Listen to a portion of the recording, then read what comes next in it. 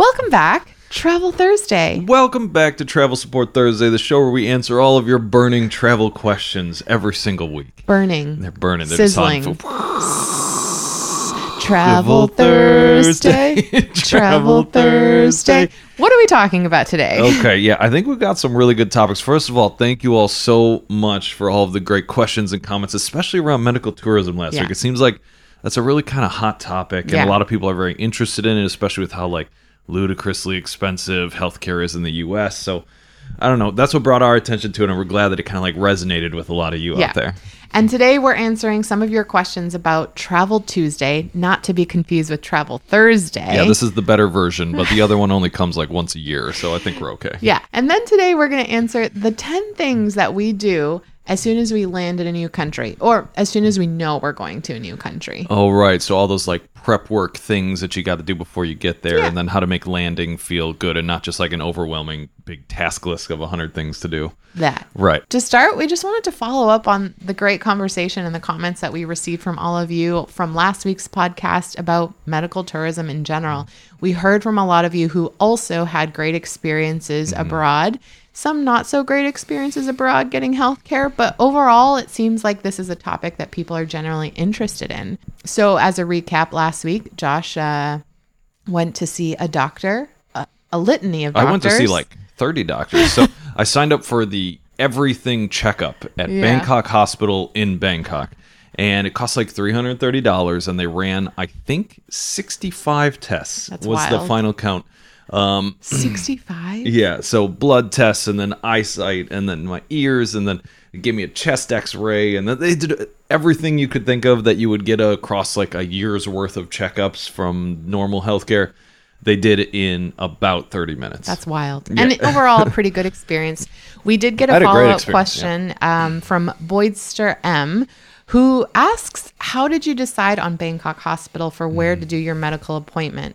Medical tourism has been super intimidating for me to figure out what is a good facility versus a bad one. Yeah, so Reddit is the kind of short answer, and a couple of YouTube reviews, but I would say the biggest thing is that Bangkok Hospital had right on their website prices, clear list of things that they'd done, and then a gajillion good reviews of people who had done the thing that I was about to go do, which was the everything checkup. And one of my big concerns going into it was would we be able to understand each other? I was about to see 30 doctors. So would I be able to communicate with some or all of them, especially as they're giving me back important information about my health?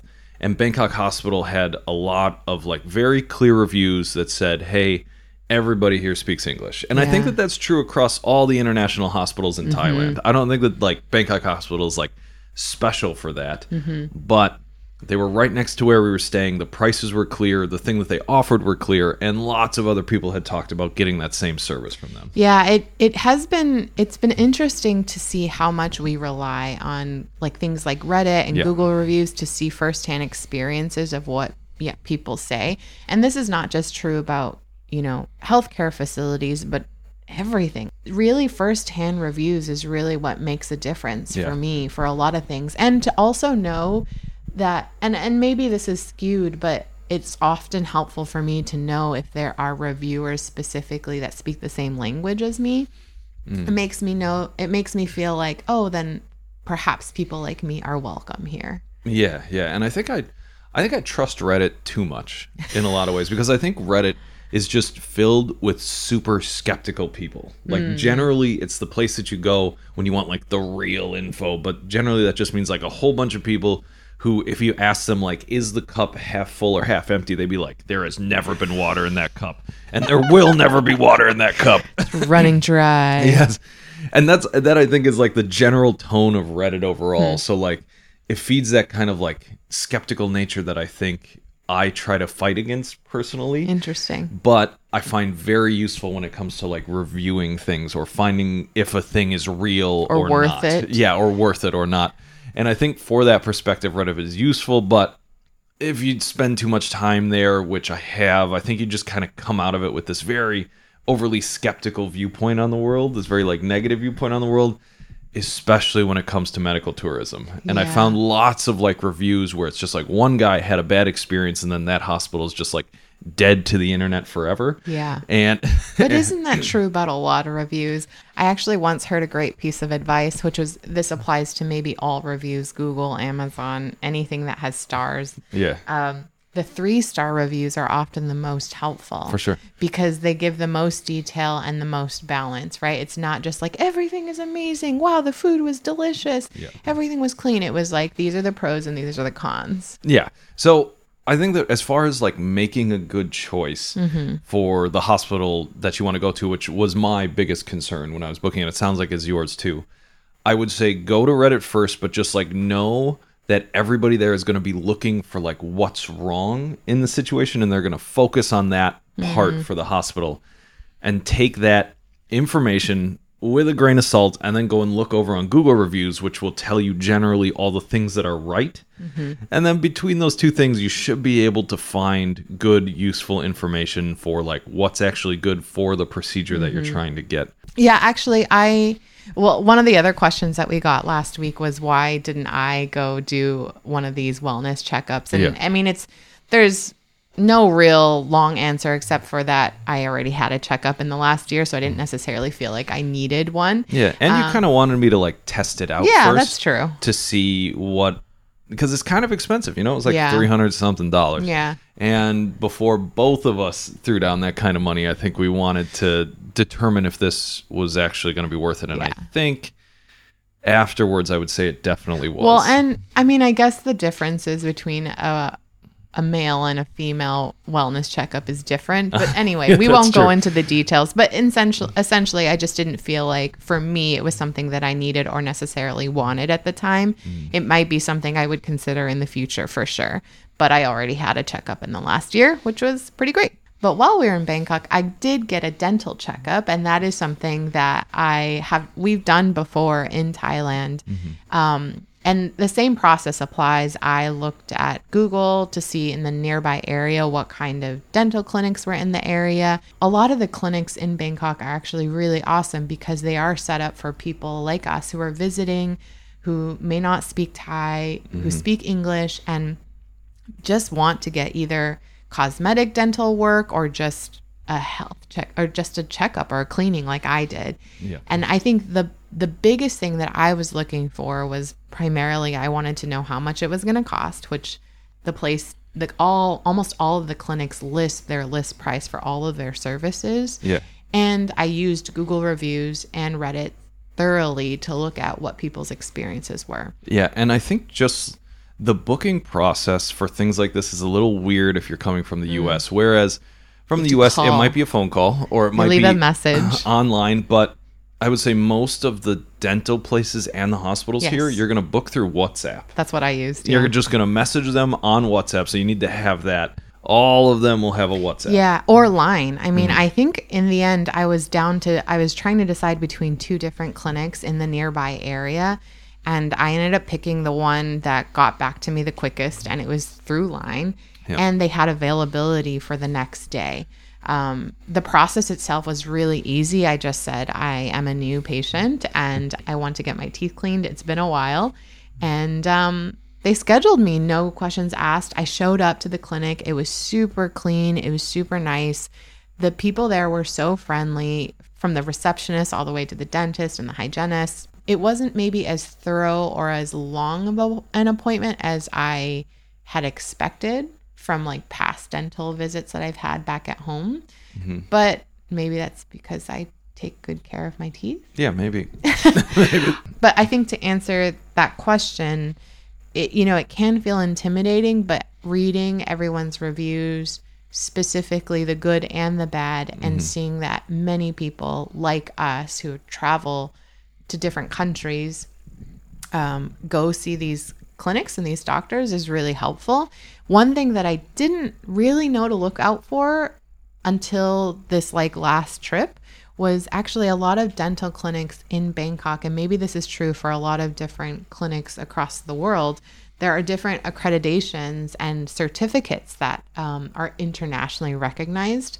And that was one thing that I noticed across the clinics in Bangkok. So that might be another maybe reassurance for some people that are intimidated about it and want to know that like the standards are maybe clear across the board. That's it. Okay, what do we got next? What are we talking about? So our next question comes from our friend Sarah. Oh, what's up, Sarah? Who actually sent us this Instagram reel asking us about what's the deal with this Travel Tuesday? Have you heard about it? Is this something that is worth it? Would you guys consider it? So the reel that she sent was essentially this person who was saying, don't book your flights for January, February, March, or next year until Travel Tuesday, which is this year, November 28th.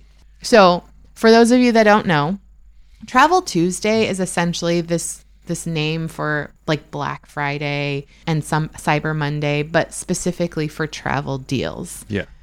I'm a non-believer in this. Yeah. That's what I would say.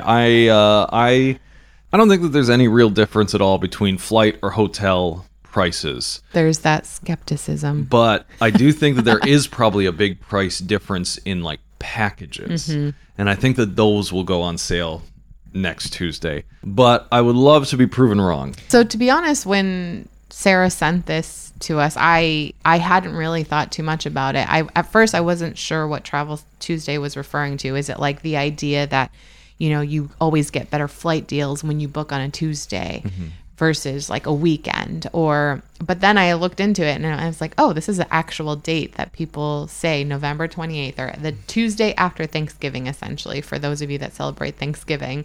That's when apparently there are massive airline, hotel, flight deals, whatever. I also am pretty skeptical. Yeah. I mean, I think we're kind of the opinion that if you see a good deal, just book it. Right. No matter what time of year or what time of day it is. I don't know. I don't know if this is real. There are some airlines that have announced deals that are going to be going on sale on this like Travel Tuesday. One of them is Frontier, is selling a year-long unlimited pass for $500, which honestly sounds like signing up for like the Seventh Circle of Hell. A year? Wait, tell me more. Okay, so you can fly as much as you want on certain Frontier flights for an entire year for $500. Now you got to pay for all the baggage and all the other stuff that they're going to hit you with as you're traveling, but $500 for a year? Yes. It's domestic. So for those of you that don't know, Frontier Airlines is a U.S. based. It's like Ryanair or AirAsia or whatever. It's that like that. Seems. See, the person in me that loves a good deal hears that. I'm like, that sounds awesome. If I travel, but then you'd have to fly only Frontier, and they're like middle of the night flights for the entirety of a year, which sounds just awful. So sounds terrible. So yeah, I think that exists, and then like Hopper, for example, another like flight aggregator seller website, has said they're going to be offering like 30% off some of their flights. Booking.com is having a sale for like 10% off of hotels. There are deals, but I don't think that they're actually any cheaper. I just think that they jack the price up and then give you a 10% discount back down to feel like you're getting something, because they don't control the price. Like Hilton controls the price of how much a Hilton hotel will go for, and then different aggregators can either like set their own price, but they're all right around the same. I don't know. I think we should run an experiment. I do think, I think we need to run an experiment. Maybe one thing that we could do is just, so today is Travel Thursday, where we are in Southeast Asia. It's Thursday, November 23rd. And what we thought we could do is just like, I'm going to screen record my phone right now.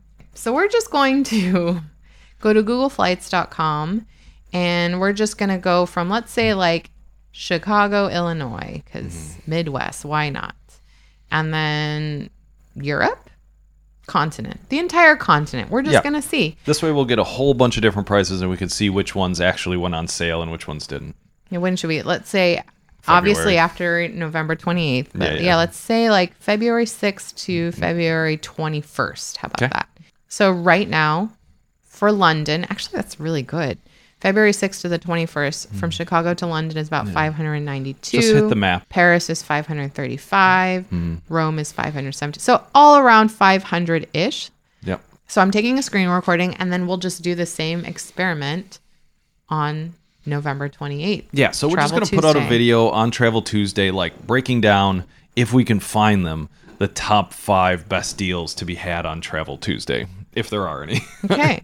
I definitely, I'm skeptical that we're going to find anything worth your time. Yeah, I'm feeling like, especially with travel, it requires a lot of planning ahead of time. Like I don't see the benefit of waiting till a very specific date to see if you get that deal. Yeah. It almost feels like if you see a good deal, just book it, because almost always it's just going to go away. We'll see. How about let's decide on the 28th whether this Chicago to London, Paris, or Rome, or Lisbon, or Madrid is any cheaper. Either way, on Travel Tuesday, we're going to release a video on this channel that goes through just the best deals that we could find. So hopefully there's going to be a lot of really good deals, but to be honest, skeptical. I don't think anything special is going to happen. I don't think anything special, but I would love to be proven wrong. This Redditor is skeptical. Too much time on Reddit. Surprise. Too much time on Reddit. Yeah, I think we're going to have more of an update on this next week when we release that video. We might even do a live stream.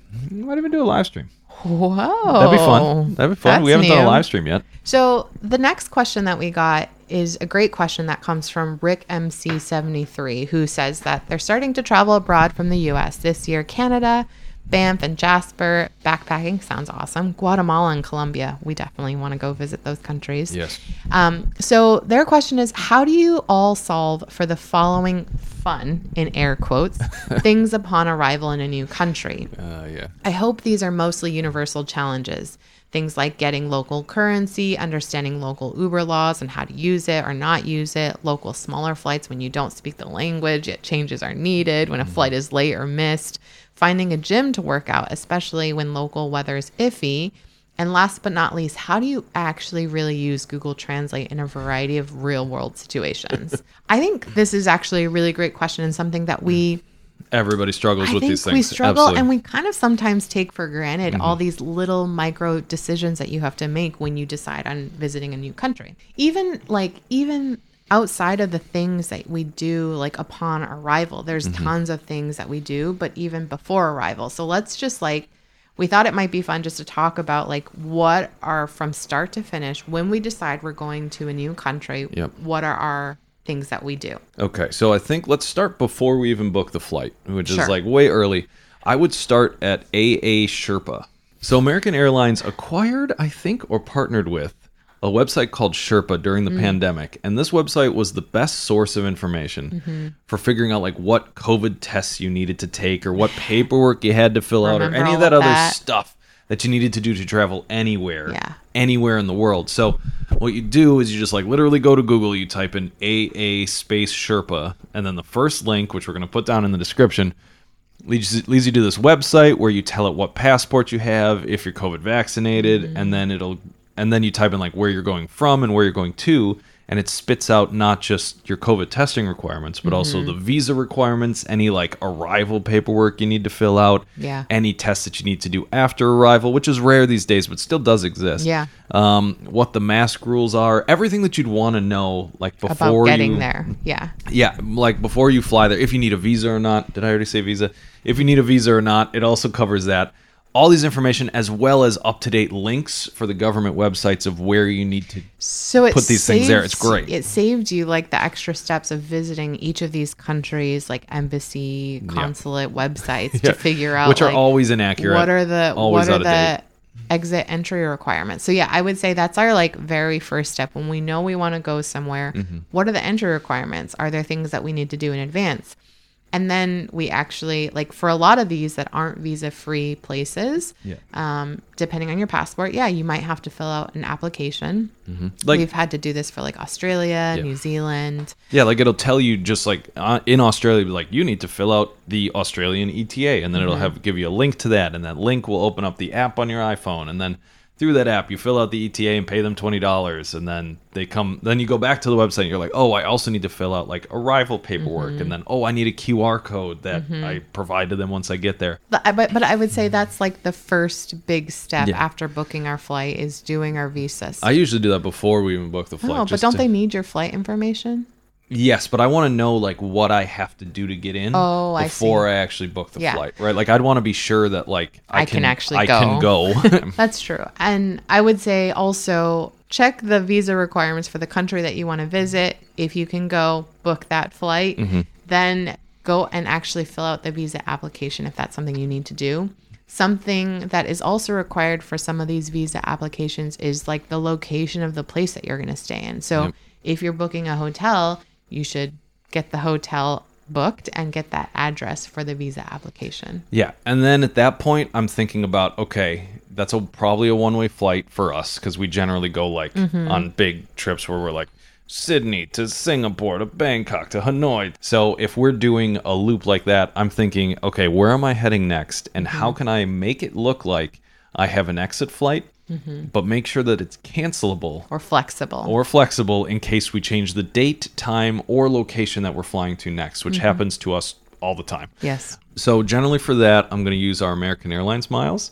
I'm going to book proof of onward travel for when I think we're going to leave in a cancelable form, which is an award flight through them. And then after we arrive, if we change it, I'll just like cancel it, get the points returned, and then book another flight exiting out. So that's like the pre getting there kind of stuff. Yeah. But I would say like right before we leave for our flight, there are a couple of things that we're doing, right? We're setting travel notices with our banks, right? So credit cards. If you have a credit card or debit card that you're going to be using abroad, letting them know what countries you're going to and when. Packing. Yeah, just like jamming all of our stuff in a suitcase. I would say packing is I would say that the level of difficulty that our packing requires depends on what kind of airline we're flying. Yeah, we're always flying like the most budget, crazy cheap airlines. You know, like the ones with like 7 kilograms, which is like 15 pounds worth of like available stuff you can bring. So when you're bringing big microphones like these things and cameras like that, generally that's not a lot.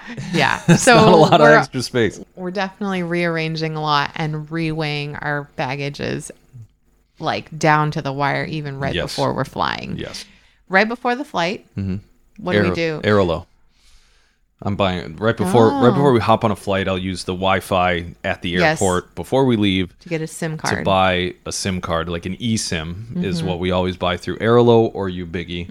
Ubiggy for Japan, South Korea, New Zealand. I would use it again. Taiwan for sure, and then Aerolo for almost everywhere else. That we go, and you can even install the eSIM. Like when you have Wi-Fi or on your regular, phone before you leave the U.S., and then just don't turn it on until you land in the new country. Yeah, so we'll have that SIM paid for, installed before we even step on the flight to head there. So that way when we land, we just turn it on and bam, we got data right away.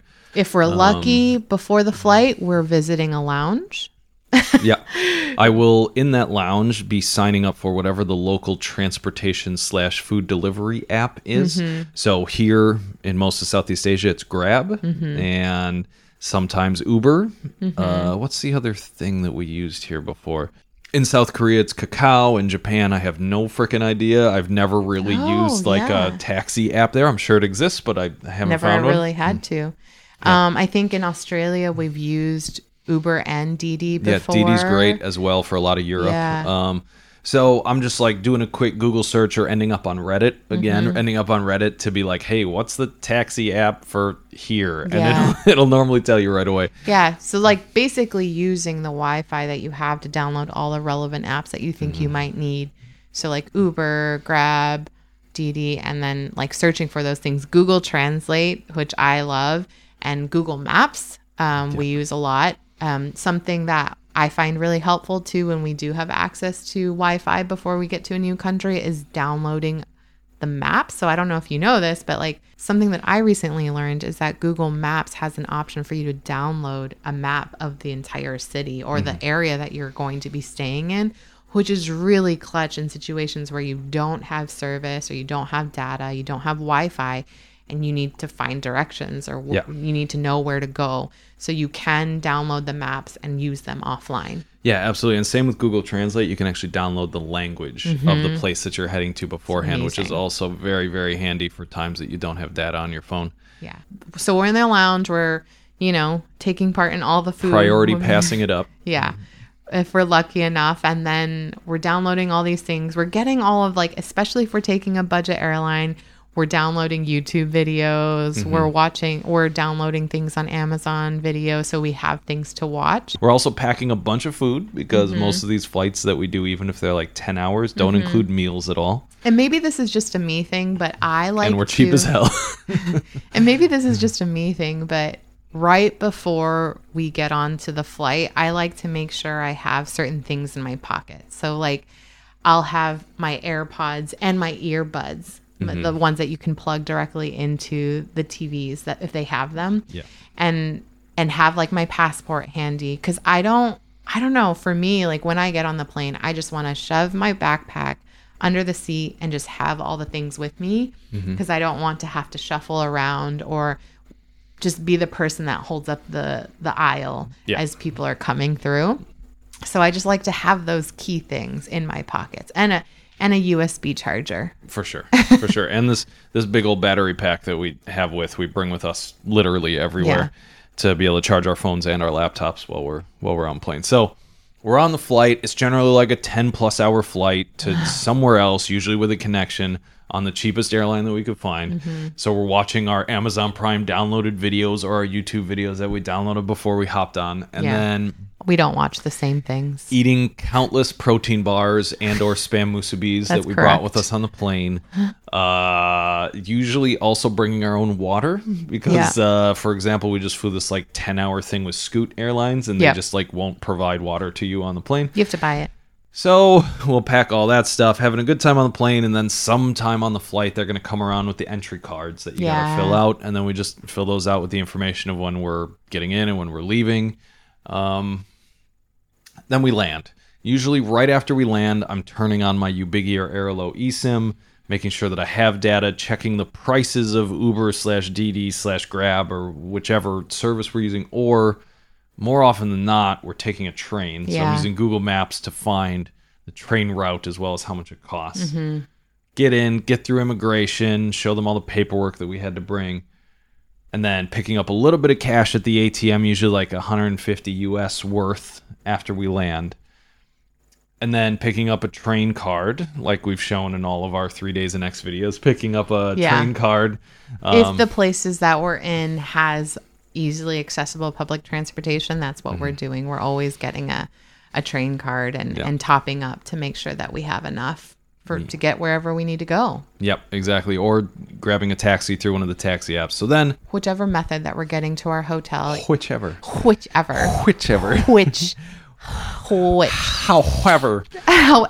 we are getting to the hotel. Are you the Queen of England over here? Is that a British accent? Whichever. People are gonna be hearing us breathing into their ears. So sorry.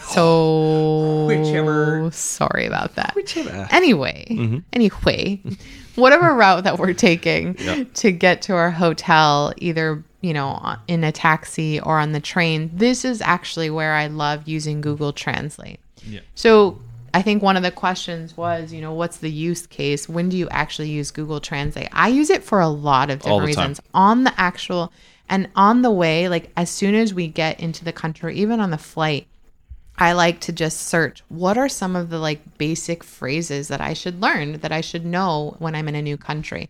Yeah. So for example, we're in Vietnam. They have a way for you to listen to someone pronouncing it. So thank you in Vietnamese is Cảm ơn. Cảm ơn. Cảm ơn. I think we're in Hanoi, so we can just let's just show them at a restaurant how we would use Google Translate. Let's just take a break here. We'll go and do that, and then we'll come back and finish this up. Okay. I mean, there's one right outside. Okay.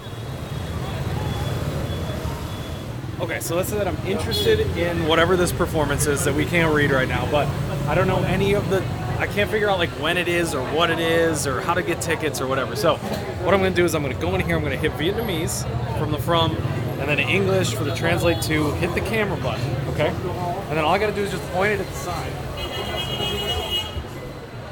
Okay, so it looks like we figured out that this is a dance show done by Hoang Quan Mai.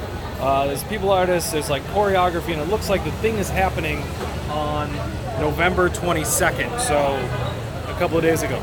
But so Google Translate, this also works mostly on menus at restaurants. kind of like anything you can think of that's in a different language. And also you can just take pictures of things, translate them later. You can translate websites by just taking a screenshot of them and then putting it in Google Translate. It's awesome. We use it for almost everything, including live conversations and translating those. It's really cool. Okay, I hope that helps. Okay, so that was super fun. Yeah. So just a nice little break. I mean, it's such a multifunctional tool, and we take it for granted so often because it's just great. And we use it to like communicate with the person who's running the restaurant, to ask them how much it costs, or there's just so many uses for it. And especially that like camera option where it can just live translate whatever's right. It's just, we've used it so much in Japan and South Korea. Yes. And what has amazed me is actually how many people there use it too. Like we've been to coffee shops in South Korea where I can't speak Korean, and they will bring out their phone and start tapping. What would you like to order? Would you like a small? Would you like a medium?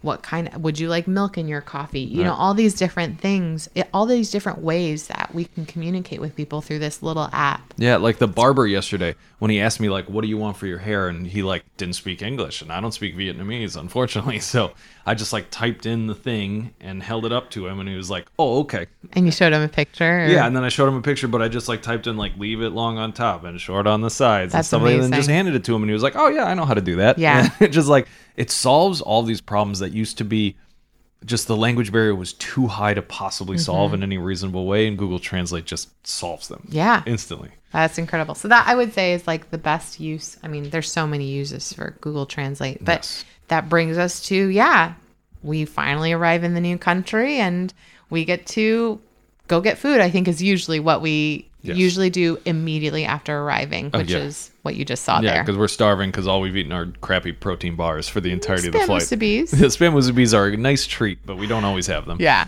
So hopefully that was helpful. That's like kind of how we approach our start to finish when we're going to a new place, what we do. And if you have any other questions, please leave them in the comments below. We really enjoy tackling all of your travel related questions. Yeah, because like when you said like fun in air quotes for those things, I actually do consider all of those things really fun, weirdly. And I think that's part of the reason why I love travel is solving those problems over and over again. Everywhere that we go to is kind of like putting a puzzle together. Yeah. Every time is like getting all these pieces that are important to our lives and making them work no matter where we go, such as like finding a place to record this podcast or finding a place with real internet to upload it. Kind of just like become a part of our routine. Yes. And I don't know, I love routines. So they're kind of heartwarming. Yeah. So if any of these questions didn't cover like the things that you needed to know or you want us to like go deeper into them, just ask.